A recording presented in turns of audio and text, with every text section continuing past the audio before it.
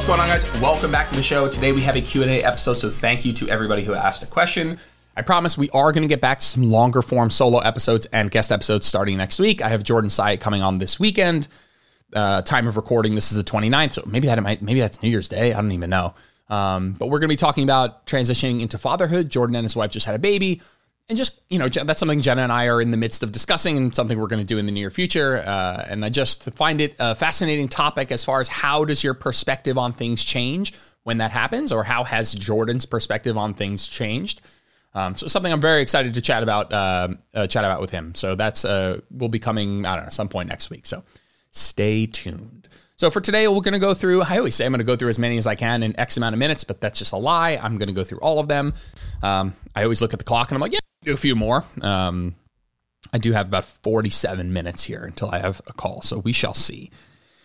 I always think about naming names. Do people like when their name is read out before the question? I feel like that's like nice to hey, so-and-so, this is your question. But then at the same time, are people less likely to ask if they know they're going to get called out? I don't know.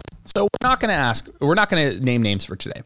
First question is thoughts on alternating moves instead of taking breaks to speed up the workout. So essentially what you're asking is thoughts on supersetting exercises. Supersetting is the terminology that you're referring to, which is like pairing exercises together to save time. Generally speaking, supersetting is a totally fine way to get very similar results, but save some time. But I recommend at least two things when you're thinking about supersetting. I recommend picking exercises that are non-impeding. People will mention like antagonist supersets, which means working antagonistic muscles. And so that might be something like a dumbbell press and a row, which are antagonistic movements, antagonistic muscle groups. But that's not so important. I think it's more important that if you're going to superset two things, that the effort that you put forth in the first one doesn't overly hinder the effort that you can put forth in the second one. And so what that means is that you want what's called non-impeding supersets. You want exercises that don't impede on one another. And more appropriately, the first exercise doesn't impede on your ability to do the second exercise really well. And so that can be antagonistic supersets. It can be a dumbbell press and a row, which are antagonistic. It could be a leg extension and a ham curl, which are antagonistic. But it doesn't have to be. It can be an upper body and a lower body. It can be a tricep push down and a walking lunge. It can be a lat pull down and a leg press. And so, non-impeding supersets would be what I would recommend if your goal is to save time. There are other strategies where you can do same muscle group supersets. We could talk about that another time. But as far as saving time, we want non-impeding supersets. My second recommendation is to, again, because I'm not sure exactly how your answer, what you're envisioning in terms of alternating moves. I wouldn't just go back and forth forever. I wouldn't do leg press to the lat pull down, back to the leg press, back to lat pull down without ever resting. So what you would traditionally do is lat pull down, rest, lat pull down, rest, lat pull down, rest, then leg press, rest, leg press, rest, leg press, rest. I would recommend if you're going to superset them to do one and then the other and then rest. And so you're not going back and forth forever, never resting. You're just doing both of them once before resting instead of resting after every single one. So you'd lat pull down, then leg press, then rest. Lat pull down, then leg press, then rest. And so you're still having that opportunity to rest for a bulk of time so that you can perform really well. If you go lat pull down, leg press, lat pull down, leg press, lat pull down, leg press, eventually this is going to be a cardio workout. Actually, not even eventually. That makes it sound like it would take a long time. By the second round of this, you're going to be huffing and puffing and sweating, and your performance will be limited more so by your endurance cardiometabolic factors, not the actual muscle's ability to produce force. Not locally. It will be more of a systemic fatigue issue. Cool. Next question. Would fewer moves, mostly compound, 3 times a week, lower push-pull work for hypertrophy? So your threshold is, would X work for hypertrophy?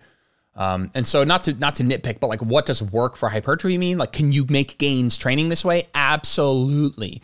Can you make gains training 3 days a week, lower push-pull? Absolutely. 100%. This discussion of, hey, I know I'm not training a ton of days per week, so how can I make the most of that is one of the big bases for my talk in March. We will be discussing how much should you train, the case for a minimalist approach. We are going to be discussing how to make more out of less time. And so what you kind of said was, hey, I know I'm only training 3 days a week, which by the way is enough to make gains. I know I put the word only there, but I think that it's more of a perception that 3 days isn't a lot. So you're saying, I'm going to do less exercises, but I'm going to keep it mostly compound. I think that's a good idea. I think it's a good idea. Mostly if you're not doing as much, let's pick exercises that give you a little bit more per exercise, which is mostly compound lifts. Compound meaning, I don't love that terminology. It's not the most helpful, but like exercises that will work more than one muscle group at a time, let's say. I think that's a good idea. Hey, I'm doing less sets or I'm doing less exercises. Let me pick stuff that covers more bases. Totally agree with that. Other things you can do to make great gains is work closer to failure on average, potentially superset like I just talked about, potentially getting a little bit more volume in each day by supersetting without expanding the amount of time you have to be in the gym, considering intensity techniques, choosing exercises that work the length and position, which most traditional, what people think of when they think of compound lifts, most traditional, I guess not most, but many traditional compound lifts do that, whether that's like RDLs or lower body pressing or upper body pressing tends to work more of the length of position. I'd say upper body pulling is the one compound movement pattern that tends to be more shortened overload. But working mostly compound, closer to failure, more length in position, considering intensity techniques like supersetting, drop sets, myo reps, stuff like that can be a way that you can get really great gains out of generally less time. 3 days a week, lower push-pull can absolutely work really, really well. I would say that sounds like a bit more of an upper body biased program. I mean, you have 2 days of upper body, 1 day of lower body. So just take that into account. Like, does that actually reflect what you care about? And that's how you should be building your splits there. Next question, rounded back better on back extension for glutes? Oh my God, I love this question. I cracked myself up, man. So in my group program right now, we're doing hip extensions. We've done them before, but I'm seeing this sort of a question come up of like, hey, I'm feeling it here. What can I do to my technique? And so I realized that I really wanted to re-record a very thorough video, an exercise demonstration for the hip extension. But I don't own a hip extension in my home gym. And so I looked at Jenna, I was like, shit. Like, I guess I'm going to have to come to the gym one day, maybe bring my mic, which I don't hate doing. The people at the gym are very nice. I don't love doing it, but I'll do it. And so I thought about it, and it was like Saturday morning, and I was like going to go with Jenna. Jenna goes to the gym on Saturdays. And I just looked at her and I was like, I just really don't want to go. I just really don't want it. Like, it's just not something I wanted to do. Like, I'm just like cracking up that like the thought of like going to a gym. Listen, whatever. I don't want to get over it's mostly a funny thing where I was like, I looked up and I was like, you know what? Like, it would be nice to own a hip extension. And so instead of going to like be around other humans, I was like, I'll just buy a hip extension. So the hip extension came as of recording. I put it together last night, and I'll be recording a video. In that video that will go in my group program, we will talk about this exact question. I'll answer it now.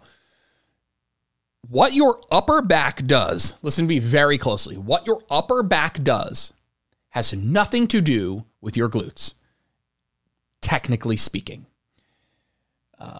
You can perform a hip extension that will fuck your glutes up with a neutral spine from top to bottom. So neutral lumbar spine, thoracic spine, cervical spine, neutral all the way through there. You can perform a hip extension that will really, really work the glutes. However, what rounding the upper back, by the way, I want to be clear, rounding your upper back. I wouldn't actively round your lower back. Rounding your upper back, whether that's tucking the chin or encouraging what we would call thoracic flexion, flexing the upper spine, rounding the upper back. What that does is it makes it less likely that you will go into more lumbar extension. So it makes it less likely that you will use your lower back to raise your torso, to extend the hips too much. And so it's almost like less of a physiological thing. A little bit, you could say that a little bit of flexion in the upper back might turn off the erectors, might be something that people say. But more than anything, rounding your upper back encourages a range of motion that will be less likely to be dominated by the lower back. And so if somebody is doing a beautiful hip extension with a neutral spine, I'll just talk you through some of the scenarios. If someone's doing a beautiful hip extension with amazing technique, perfect neutral spine, head to coccyx here, we're talking beautiful neutral spine, and they are telling me, and they're not going up too high, everything checks out, looks beautiful, and they're saying, hey, Jordan, I'm feeling this in my lower back a ton. We might try tucking the chin, rounding the upper back, and seeing if that helps. Personally, I've always found my ability to do this with a neutral spine has been fine, and I get a lot of hams and glutes, but there's a bit of an exploration here that you should be working on yourself. If you're feeling it a lot in your lower back, the first thing I would look at is range of motion. Are you going down too low? Are you coming up too high? Those are by far the number 1 and 2 things I would feel, or I would try if you're feeling your 45-degree hip extension in your lower back and not your glutes or your hamstrings, is am I going down too low to where my lower back is rounding? And am I coming up too high into into too much lumbar extension? Am I getting beyond the point at which my body is in a straight line at the top? And I know that you guys are listening. Some of you guys are on YouTube, but you're going to want your body to be in, let's say, a straight line at the top. We don't want the upper back we don't want your torso via contraction of the lower back to go up beyond that point.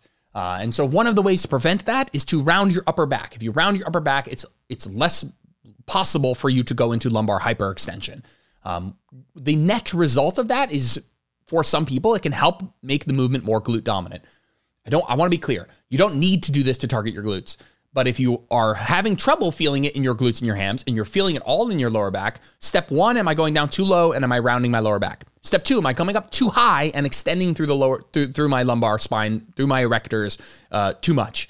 Number 3, let me try tucking my chin, rounding my upper back, and see if that helps. I would be less worried about the anatomical argument here, and I would be more worried about you exploring differences in your technique to figure out which of those works best for you for the goal that you have with that movement.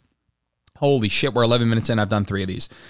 Next question. Lean build of 200 calorie surplus on training days and maintenance on rest days.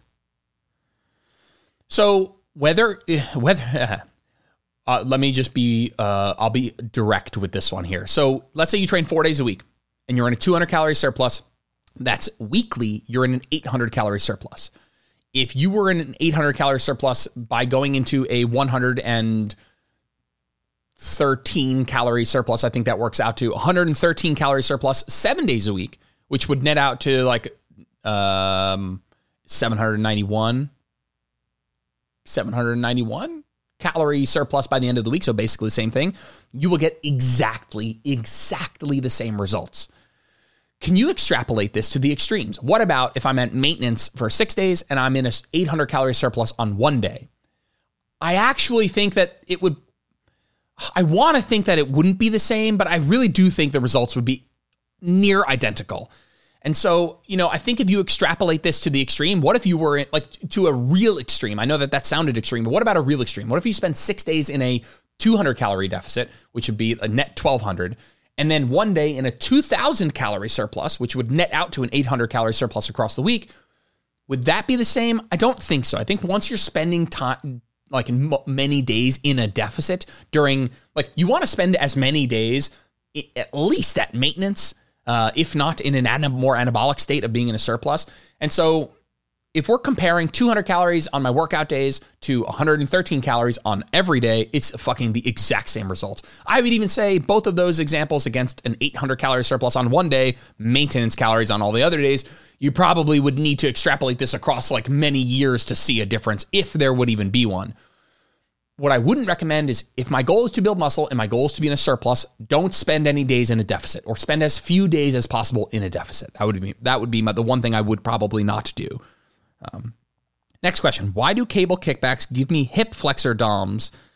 The weight too heavy? If so, how to progress? Reps are already high. Speculation a little bit. When you do a glute kickback, what you are doing is end range hip extension. And when you shorten one muscle, you lengthen the muscle on the other side. You lengthen the antagonist. And so when you use your glutes and a lot of those hip extensors to kick your leg back, what you are doing is you are lengthening your hip flexors. So think about this. When you are shortening a muscle on one side, what you are doing is lengthening the muscle on the other side. When you are doing a dumbbell row, let's say, right? Let's say you're doing a chest supported row and you pull your arms all the way behind the body. And I know you can't look because you're not on YouTube. Some of you guys are on YouTube. And let's say you're doing a dumbbell row and or a chest supported row and you pull your elbows all the way back behind the body. What you've done is you've shortened the muscles on your back. But if you were watching on YouTube, what this looks like is actually the lengthened position for the pec. The short position on a row, when you pull your arms all the way behind your back, looks like the bottom position of your dumbbell press, because when you shorten the muscles on the back, you're lengthening the muscles, the antagonist muscles, let's say, on the front there. It's like when you are doing a lying leg curl and you pause yourself at the top when your hamstrings are fully shortened. That's where your quads are fully lengthened or equally lengthened. And so one thing that comes to mind for me is that maybe your hip flexors have never actually experienced that much lengthening. Now, I would look at your technique and execution to make sure you're doing this right. I think that's like, it needs to be number one. It's like, okay, maybe there's a technique issue here. But that would be the number one thing that I would think is like maybe your hip flexors have never been this lengthened. I also think that I would look at what else you're doing that day, by the way, and I would look at the rest of your program, because maybe it's part of me puts on my little skeptical hat, and I'm not so sure that it's so easy to decide that this is the thing that's giving you hip flexor DOMs. Imagine you were doing a split squat on this day as well, and you're doing a split squat, and then the next day your hip flexors are sore, and you're like, well, it was the glute kickbacks. Like, how do you know? Like, it could have been the split squats, and actually, in fact, split squats, good example, would be more likely to cause hip flexor DOMs because the hip flexors are actually working directly on the load. So I would be a little hesitant to try and like pinpoint exactly what exercise is giving that DOMs, but hopefully some of that helped. Gyro ball for help with forearm strength, having discomfort in my forearms. I gotta tell you, I don't know what a gyro ball is. I got my laptop in front of me here. Let me take a quick peek here. Gyro ball. The first thing that comes up in Google is gyro ball Pokemon. Gyro ball forearm workout. Let's take a peek here. Let's look at this images here. Yeah, I really don't think, if you're having discomfort in your forearms, I really don't think, like, it's extremely rare. Let me just, because I'm not really exactly sure about this exact scenario, but it's extremely rare that you need to be doing direct forearm work ever. There's like really unique contexts in which you'd have to do that, whether you're a strongman, maybe there's part from an athletic perspective, but for everyday people, you don't need to be doing direct forearm work. You need to be doing heavy pulls and just lifting to get strong enough forearms to live a functional life. It's not something that needs direct addressing. So my bet is that if you're having discomfort in your forearms, obviously you can see a qualified physical therapist, somebody that can talk you through this, but my bet is that like direct forearm work outside of unique circumstances probably isn't the answer. There's probably lower hanging fruit somewhere other than, hey, I'm having discomfort here. Let me directly work that thing harder. I'm not saying that that's impossible to be the answer or that it's impossible that that is the answer, but I would be a smidge skeptical that that is the route I would go down. Next question. Wrist wraps for deadlifting, yes or no? Feels like legs could lift heavier but can't hold the weight. We're going to get in and out of this question in 2 seconds. Absolutely yes. Lift without straps. Listen to me, guys. It's funny because this is an amazing question to come after the forearm strength. Ow, I just kicked my leg into the desk. Lift without straps until you get to a point where your grip becomes the limiting factor. Let me be very clear. Your grip being the limiting factor is a waste of your time. The thing that is the limiting factor is the thing that gets the best stimulus. And so if you're doing a lat pull down or a deadlift and you have to put the bar down because your grip is giving out, then it is your grip that is getting the best stimulus. I don't know anybody who's doing deadlifts specifically, number one, first and foremost, to improve grip strength. It might be a byproduct. Totally. It is a byproduct. Do all of your pulling movements without straps, without VersaGrips, until you get to a point where you feel like this, where you feel like, hey, I could do more, but I can't hold it. Then go get VersaGrips and never look back. VersaGrips or lifting straps. VersaGrips, I would say, are more expensive, a little easier to use, and last longer. But lifting straps are like $15. VersaGrips are like $65. I have both. They both work great. It's not like lifting straps are crap. They're not. Once you get to a point where you feel like you could lift more, if it were not for your grip strength, go get VersaGrips, go get straps. I do recommend the first year of your lifting career, probably not using them because developing some baseline of grip strength, probably a good idea. And you probably won't need to. You're probably just, no offense, you're probably just not strong enough to need that yet. So those are my recommendations. I'm a big advocate. I think VersaGrips are great. Go on Amazon, type in lifting straps, and anything on Amazon will work totally fine. I have some by like Harbinger or some bullshit, but they're all the same. Next question. Any options in home bodies to have a bit more of a glute focus? Holy crap. I need to take a deep breath.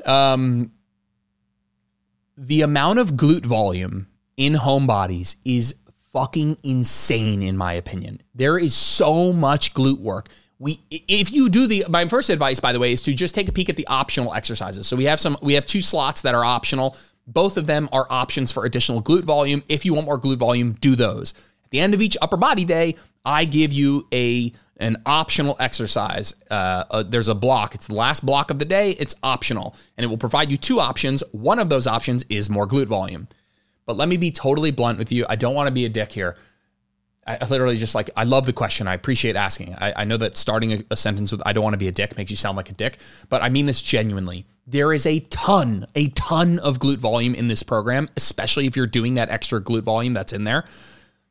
There's so much glute volume in here. It's crazy. I can't even fathom how people can do the extra glute volume that I provide in those optional slots. I can't even imagine doing that. So my advice to you, please start with an internal audit of, am I actually pushing myself in the work that I'm already doing? I promise you, there is not just sufficient glute volume, but probably an excess of glute volume in here. If you're training as hard as you should be training, if you're focused on progression week to week, if your technique is in check, if you're resting long enough between sets, if you're doing all the things that are laid out in the program, there is more. I believe with my whole heart, there is more than enough glute volume in here. So that I literally I'm staring at it right now. I'm sitting in front of my laptop, so I just pulled up the program just to make sure I'm coming at this from a fair perspective. There is more than enough glute volume in here. There's more than enough glute volume in here. It's really, I know that our quad day has a quad dominant split squat and a heel elevated hex bar deadlift, but you get glutes in the quad dominant split squat. You get a lot of glute med actually. You get glutes in the heel elevated hex bar deadlift because we can only make that so quad dominant. It ends up being very balanced split between quads and glutes. And we're doing glute bridge on our quad day. And then we have walking lunges as one of the optional exercises. We have lying leg abductions on the other day for a little glute minimus, glute med. The glute day itself is RDL, lunge, hip extension. I mean, that's a ton of glutes. Not that my experience is everyone's experience, doesn't. But if I do RDL, 3 sets of RDL, 3 sets of reverse lunge, 3 sets of hip extension, and I do them appropriately close to failure, my glutes are sore for, not that soreness is the be all end all. My point is that it's not, my glutes would be dying for a break. And then on the quad day, you're getting 3 sets of heavy glute bridges, 3 sets of deadlifts, basically, which are a significant amount of glute volume. And then the following day, you can do walking lunges if you choose the optional glute volume, which is insane. So I would definitely recommend, if you want more glute volume, do the optional exercises. Totally. But more than anything, do an internal audit, check on your form, check on your effort, make sure you're getting close to failure, make sure you're focused on progression, make sure you're really taking each rep of every set seriously. There is more than enough glute volume. And to kind of curtail this with something that might sound douchey is that if this is not enough sets for you to get a glute stimulus that feels sufficient, then your problem is not more sets. More sets will not get you there. If this doesn't get you there, more sets won't get you there. It is likely a quality of work issue, not a quantity of work issue. And I hope that that's mostly something that's encouraging, because you don't need more work than this. You need either better quality work or a shift in perspective in terms of expectation of results. That's my general opinion though. I think this program, let me be very honest with you. I know that I have about 5% of the program is men. 95% of the program is women. We are very catering to the glute, back, and delt volume. There is plenty of that in there. Again, my opinion. Next question. A weight belt for PP PP women. Is it necessary? I've researched. Got you. Post-pregnancy women. I don't think, okay, so weight belt for, let's say, post-pregnancy women, is it necessary? I've researched. No. What are your thoughts? I've had 5 babies. Sorry, that was somebody trying to get all the words into the text box, which I respect. I don't think a weight belt is necessary ever outside of like competition circumstances. So let's just start with that. Never. The point of a weight belt is to reinforce your ability to create what's called intra-abdominal pressure. Intra, within, abdominal, abdomen, pressure. It's not there to save you and when, with bad technique. It's not there to keep your spine in a good place without you doing anything about it. It's there to reinforce stuff you should already be doing, which is creating an intra-abdominal pressure. Now, I would kind of say for hypertrophy's sake, for people who are interested in hypertrophy, you probably never need a belt ever. I don't think you should ever need a belt because the kind of intra-abdominal pressure, so people have used the term bracing. The type of bracing that is required for things like powerlifting, you're just not going to be doing in hypertrophy because the main reason is because you're going to be doing more reps in hypertrophy. If you're doing a set of 10 RDLs, you're not doing a big Valsalva maneuver, breathe, brace, descend. You're not doing that on every rep. You'd pass out. You can't do that 10 times.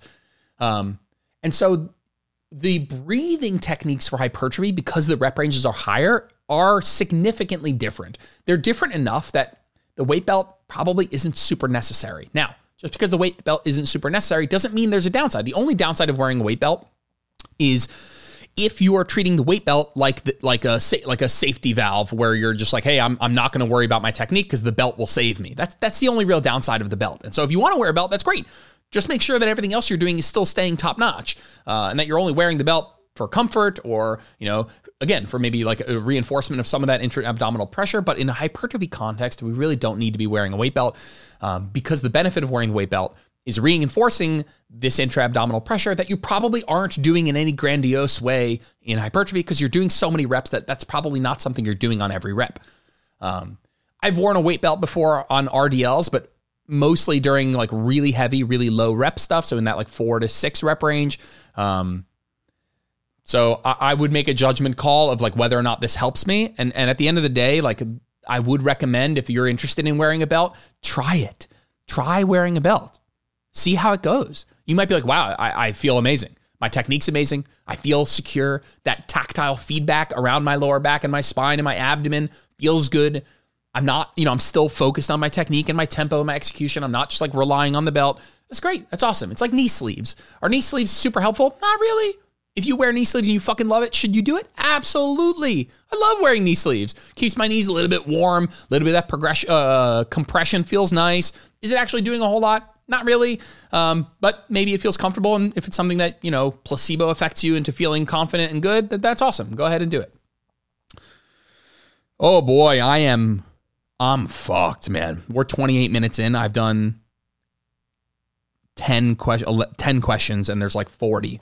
Shit. All right, next question. Minimum sets, reps, muscle per week to see body comp results. I'm going to call your name out. Ingrid, wonderful question. I'm going to be doing a whole talk on this exact topic is like, what is the least you can train and still make gains? And so I recommend either coming to Vegas for March 6th and 7th for the Real Coaches Conference, Real Coaches Summit, or paying for the web. You can buy whatever, I'll be speaking and you can buy the web archives, a recording of me doing that. What I would say is I'll attach in the description a podcast with me and my friend Brian Borstein, where we have an introduction to this minimalist discussion. What I will say, because I don't want to give away the goat here, is that even that's not a, what am I giving away something? I don't know. I don't want to give away the game, whatever.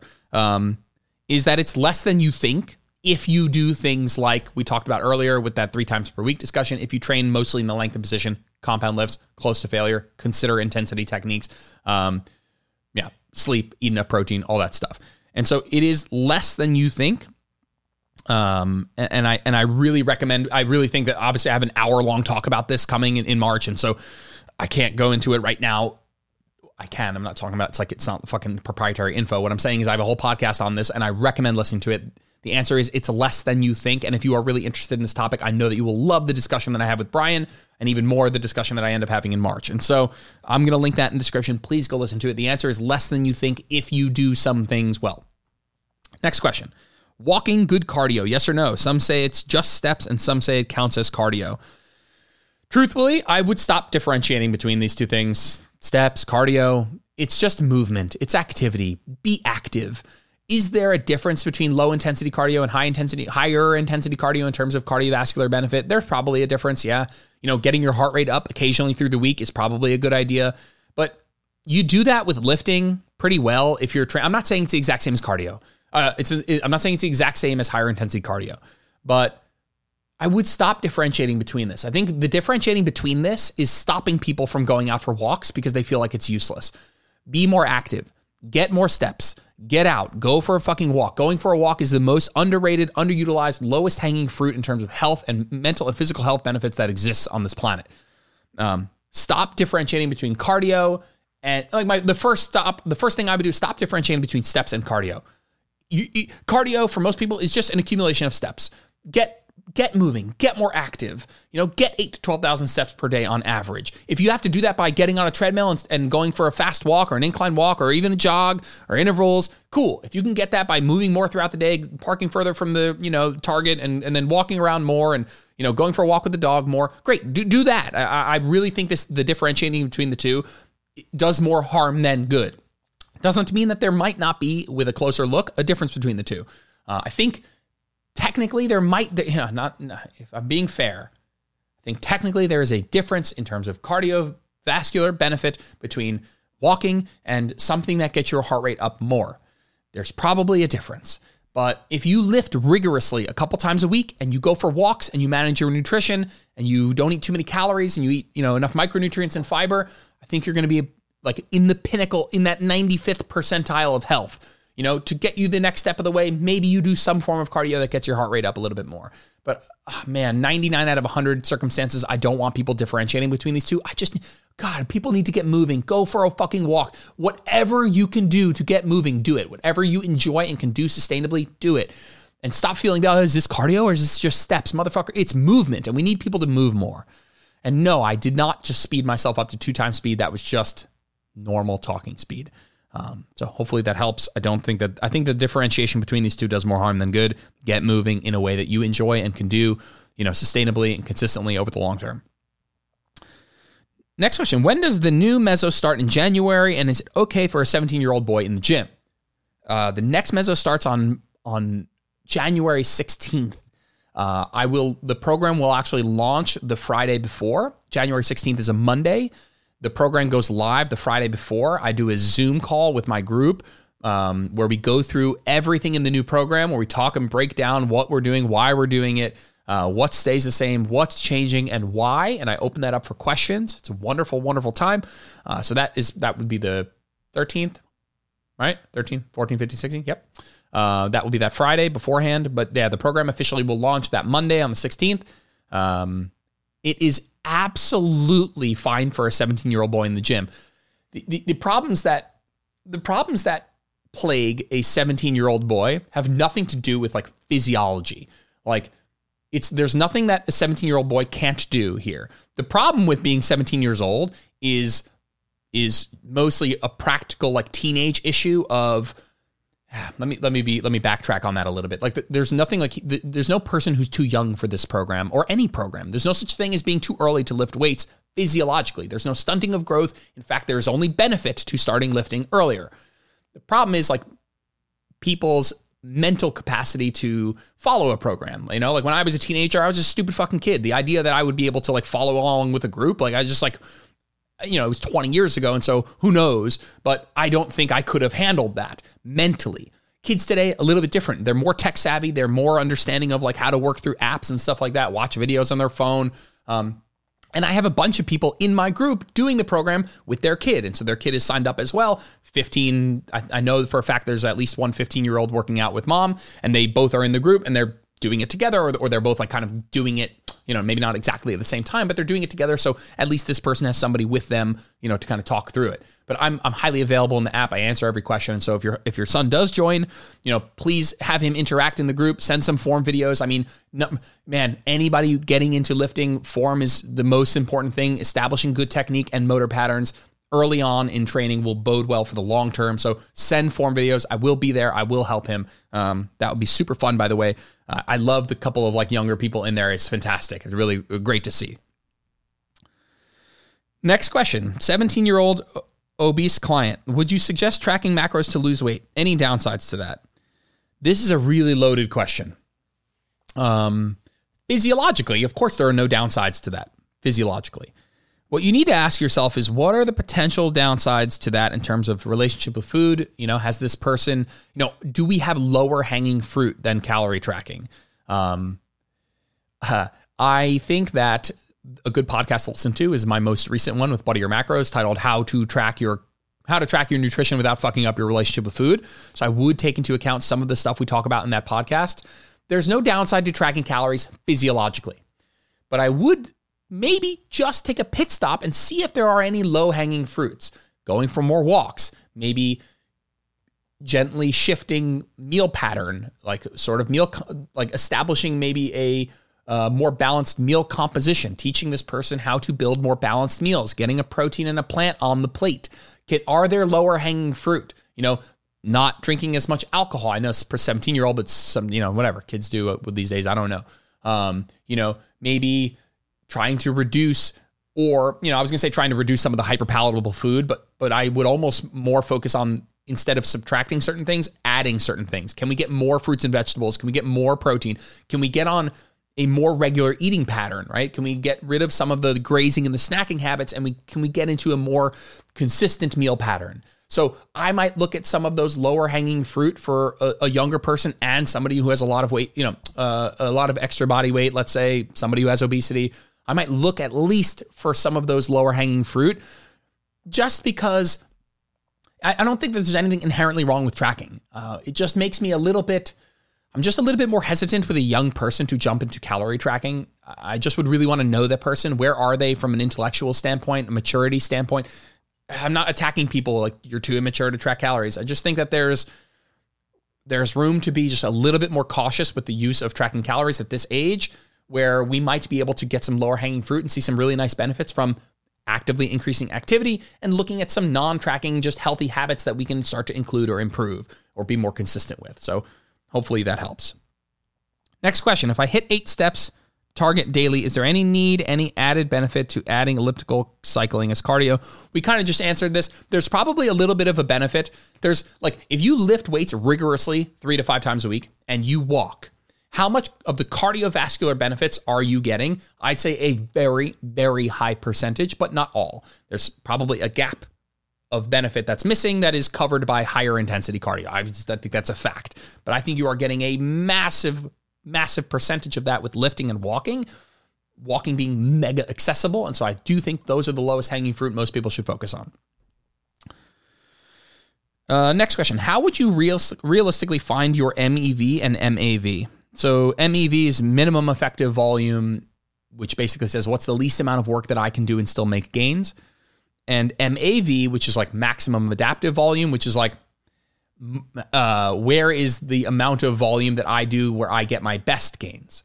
Monica asked this. Monica, nice question. I'm not a huge fan. I'm not a huge fan with people trying to be understanding that MEV and MAV exist is important, I guess. Not important. Important is overstated.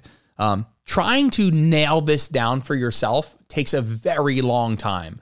What I would say is look at general guidelines, which again, I would listen to the podcast with Brian Borstein. I would come to my talk in March. I would listen to the audio of that or the video. Get a general guideline, a general outline for what the industry and the research says is roughly where we MEV, minimum effective volume, is essentially a minimalist approach. It's how little can I do but still make gains? And I would look at the general guidelines for a range of volume that fits with a minimalist approach, where we see people still make notable gains with very little volume. And I would start with that. And then I would ask myself, am I progressing over the long term, not in the short term, over 3 to 6 mesocycles. If I do this much volume, am I getting stronger in the hypertrophy rep range, in the hypertrophy, more hypertrophy-esque exercises over the long term, not the short term, the long term? 6 months. Am I getting stronger? Do I PR meso to meso? Am I, not from day 1 to day 7? Am I progressing? I'm not worried about that. I'm saying, look at what the industry says, and that we look at the research is something I love talking about. Go listen to the podcast with Brian, come to the talk, listen to the audio, and start there. Look at what the research says and say, hey, X amount of volume, which seems to be low, seems to yield people pretty solid gains with very little volume, and start there. And ask yourself, am I progressing over the long term? Not the short term, but the long term. If you are, you're making gains. How to find your maximum adaptive volume? I'm a little less passionate about this because I'm way more passionate in people taking on a bit more of a minimalist approach, a bit more of a time efficient approach. I don't really love the maximum adaptive approach because that's in my opinion, the people who should be worried about that are bodybuilders, professional athletes. You can become insanely strong and jacked with a minimum effective volume approach. It might take a smidge longer, but you can get unbelievable results over a reasonable amount of time doing it that way. How would you find your maximum adaptive volume? You would incrementally increase volume over time until you get to a point where you're like, I'm not recovering between sessions. I'm not able to progress. I'm beyond the point of maximal return. If you look at a graph of diminishing, if you Google graph of diminishing returns, at a certain point, there's a point of maximal return. And after that, we get negative returns. So basically, I would incrementally increase volume until you got to a point where you're like, I'm not progressing anymore because I'm not recovering. I don't actually recommend people actually go through that, to be honest with you, because I think 99.999% of people need to be more focused on being efficient in the gym, not, oh my God, how much can I do? I'm way less concerned with people being like, how much can I do and survive? And I'm way more interested in how little can I do and still make appreciable progress. But that's how you would do it. Next question. How much protein do you have now with each meal? Me personally, I try and get about 40 grams of protein with each meal. I eat 4 times per day. I think that we are looking, how can I answer this question in a helpful way? Me, 40 grams per meal. I know that if I do 40 grams per meal, that gets me to 160 grams for the day. I'm 195 pounds. That's more than enough for me. I think if you listen to the podcast of 5 things I've changed my mind about, I think protein requirements, are a little bit higher than they need to be. And so if I get 160 at 190 pounds, that's more than 0.8. And so that's way more than enough, in my opinion, that I need to get really nice gains. I think that number is probably in the 0.6 to 0.8 range where we see a notable drop off with more.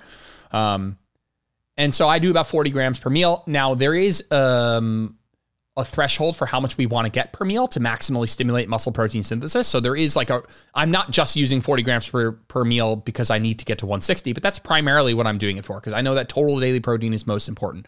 But we also know that there's a per meal amount of protein that we want to get to fully stimulate muscle protein synthesis. So basically, we want to hit X amount of protein per meal to get the most muscle building benefits from that meal. And we see that number is probably roughly in oh man, I wish I had this in front of me. I think it's about 0.5 grams of protein per kilogram of body weight. So if I'm 190 pounds, that puts me at roughly 80, let's do 80 kilograms, maybe 80, somewhere 85. So let's do pounds to kgs. I'm 195 pounds, 88 kilograms. So if we do 88 divided by 0.5, so that's 44. I think 0.5 is actually me rounding up. I think anywhere from 0.3 to 0.6 grams per kilogram of protein per meal can be really nice.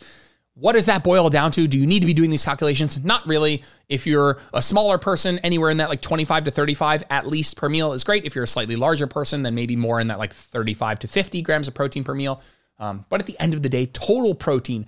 Listen, guys, if you want protein intake in one sentence, eat at least 0.7 grams of protein per pound of body weight and split that up over at least 3 meals. If you do that, you are good to go. 0.7 grams or more per day, split roughly evenly over 3 meals at least. You can have more meals. At least 3 meals, you're going to be good to go. Next question. Holy crap. I thought we were going to get through all these. I am sadly mistaken here. We'll see how I go. I'll see how many more I go. All right, next question. Some exercises in the program, I may not be able to increase weight or reps. Can I just keep if it's still challenging? In a nutshell, you should keep trying to progress. Like every time you look at what you did last week, you should be trying to do a little bit more. If you keep trying to do a little bit more, but you can't, eventually you will. Like 99 out of 100 times, eventually you will. So 2 things I recommend you do. 1 is stay patient and keep trying to progress. Just because you didn't progress does not mean you didn't make gains. If someone's like, hey, Jordan, I only matched what I did last week on lateral raises. Does that mean I didn't make any gains? Fuck no. Of course you made gains if the training was hard. And that's why I say you should be trying to progress. Because if somebody says they tried to progress, what that means is they worked really hard. And to me, that is the threshold we need to make gains. It is not the progression that causes muscle growth. It is the trying hard. It is the getting close to failure. However, it is the pursuit of progression week to week that ensures you continue to train hard enough to make gains. That's a Jordan Lips original quote here. It is not the progression that causes muscle growth. It is the trying hard. But it is the pursuit of progression that ensures you continue to try hard. And so either, first of all, don't worry about it. As long as you're training really hard, that's what causes muscle growth. And as long as you're trying to progress, you eventually will. As long as the other recovery factors are permissive, you're getting enough sleep, eating enough calories, all that stuff. Cool. Next question. If you work out at different gyms, how do you track your progress when machines feel very different, right? 30 at one gym is not 30 at the other.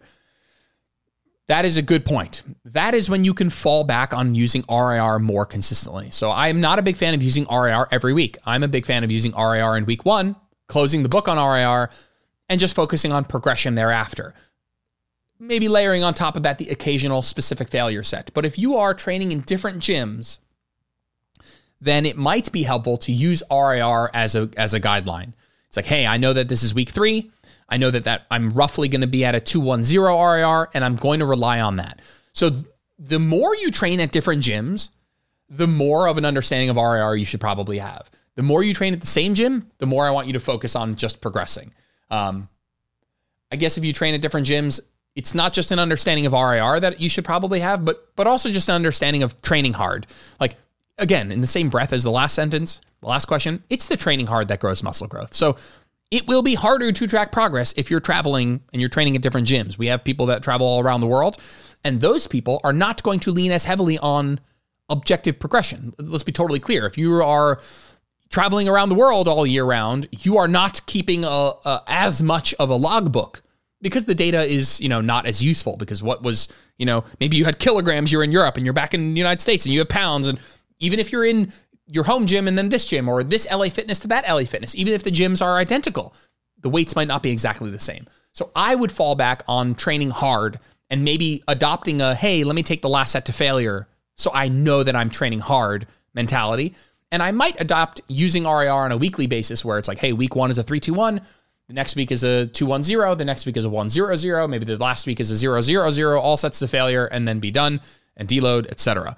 But to be honest with you, if it were me and I'm traveling quite a bit, I might adopt a last set to failure mentality, because that is what matters, is working hard. And I might let go a little bit of the objective tracking of everything because the data is a little bit yet less useful. It depends on, are you at 2 different gyms and you're consistently at those 2, or are you all over the place all the time?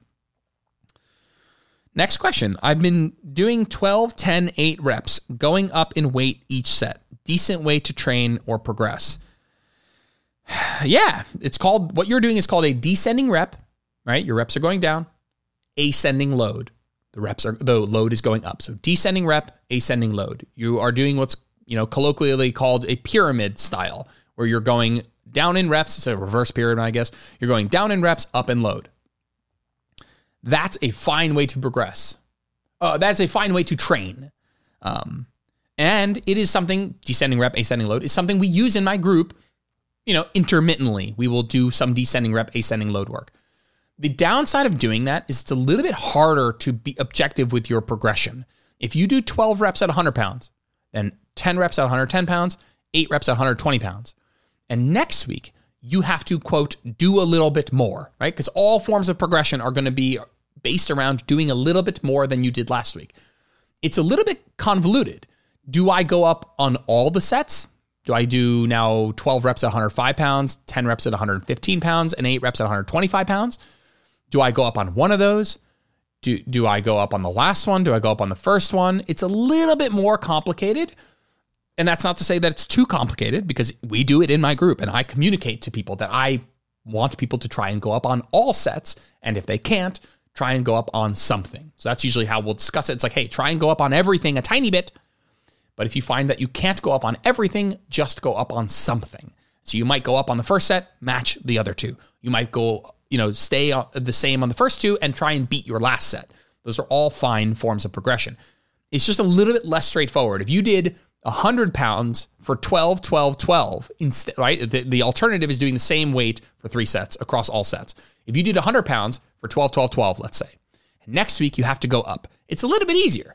Do you go 100 pounds and you try and add reps? You go to 13 reps on at least one set? Or do you just move to 105 pounds and, again, try and match reps? It's a little bit easier that way. This is just like you did one weight. So you've reduced the amount of variables that are changing. You did one weight for 12 reps. Instead of this weight for this reps, this weight for this reps, this weight for this reps, and now I need to do more than that. It feels like it's a little bit complicated. It's not too complicated. It can totally work. Just saying that is the downside, that you need to make sure that you have a progression model week to week that you understand, that you can apply, that has you progressing on things most weeks on most exercises. Next question. Can we go straight from a cut to a lean bulk, or is it important to reverse first for metabolism? Yeah. You can go straight from a cut to a bulk, basically with no downside. When I say basically, what I mean is that when you are at the end of a cut, your metabolism is slightly reduced because you've been in a deficit.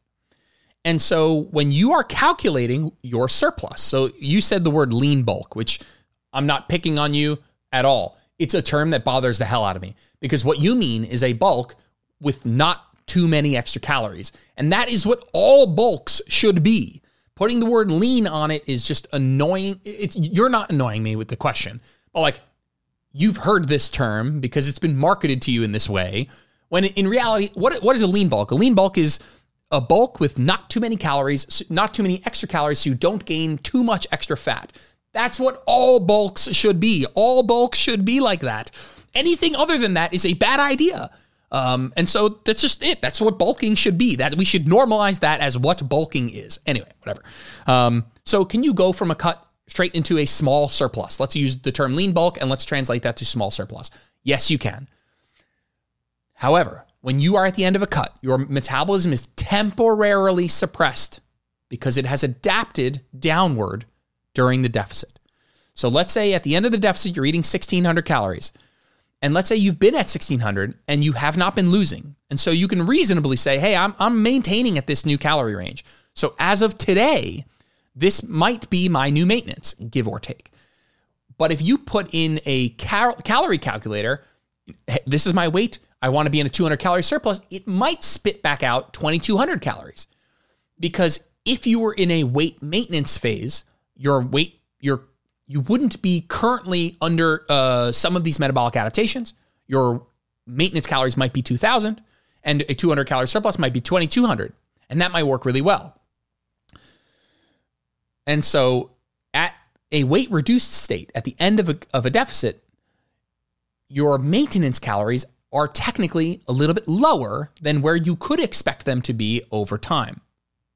I know that that's a little complicated. I'm trying to simplify it. If you want to talk more about reverse dieting, go listen to the podcast that I did with Eric Trexler. It is a massively helpful discussion of reverse dieting. But the reason that it's helpful in this context is because it talks about metabolic adaptation. Long story short here, listen, if you're ending a deficit at 1,600 calories and you've been at 1,600 calories for long enough that this feels like your new maintenance at this, like you're not losing weight, then going to 2,200 calories is probably for a short period of time going to be more than a 200 calorie surplus.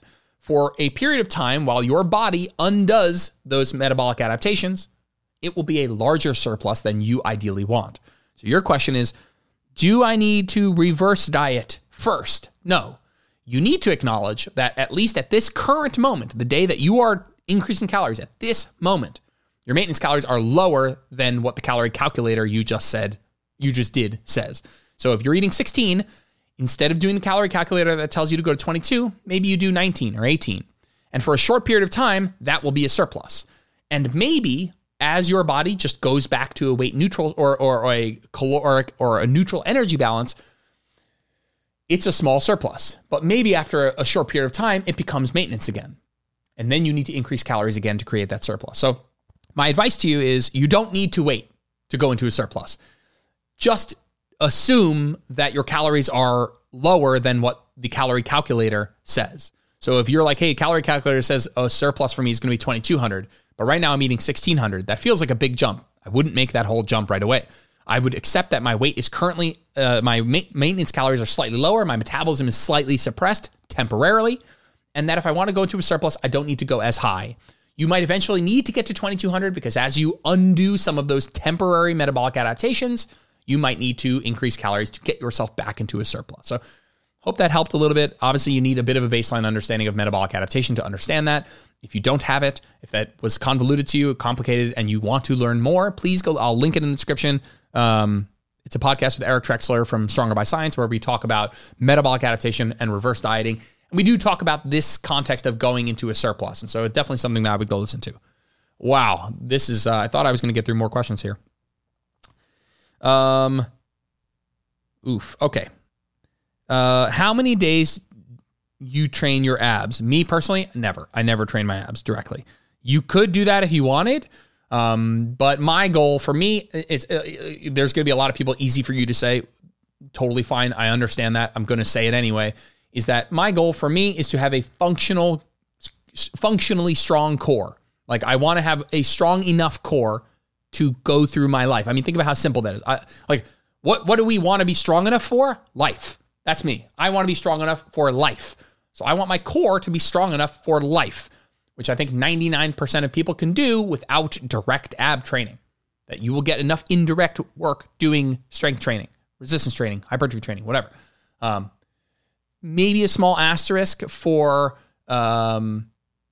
pre-pregnancy ab training, pelvic floor work, after pregnancy ab work. I think that those can have some unique benefits specific to that context. If you want to see your abs, if you plan on actually getting lean enough to have very little body fat to see your abs, and you want them to look as amazing as possible, you should train your abs directly. Let's make no mistake about it.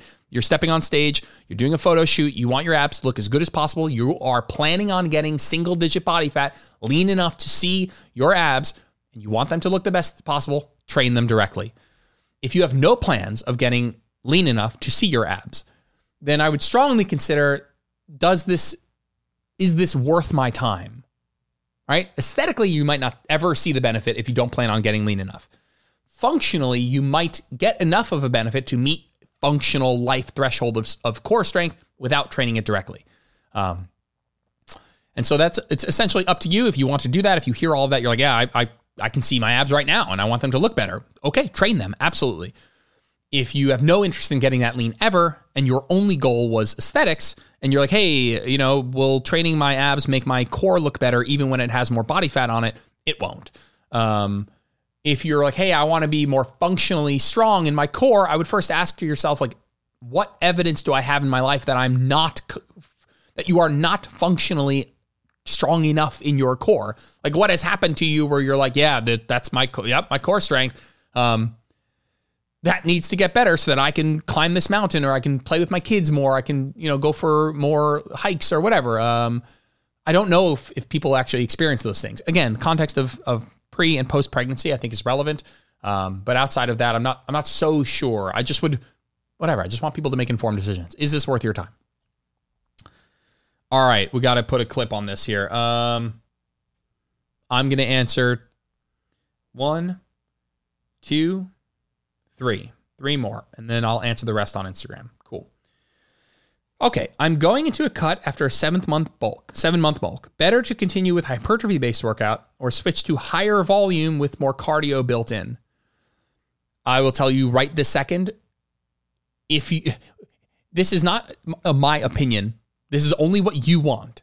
If you want in your cut to maintain all your muscle so that your body preferentially chooses body fat to burn off, to meet the calorie deficit, keep lifting for hypertrophy, right? I mean, if you want to lose fat and not muscle, keep lifting like you want to build muscle. Full stop, end of story. I don't want to nitpick what you mean by higher volume, but let's just talk about like the more cardio built in. You can do some cardio without worrying about, killing your muscle gains. But I would not stop doing hypertrophy training. I would actually not change your training much at all. I would not change your training much at all. I would primarily create the deficit through nutrition, and I would make sure you're getting enough steps. That's what that's like 99% of it. So I would not switch your training at all. If your goal is to maintain muscle and primarily lose fat, right? I mean, that's like, I don't want to say that that's what you should be doing, but I'm pretty close to saying that.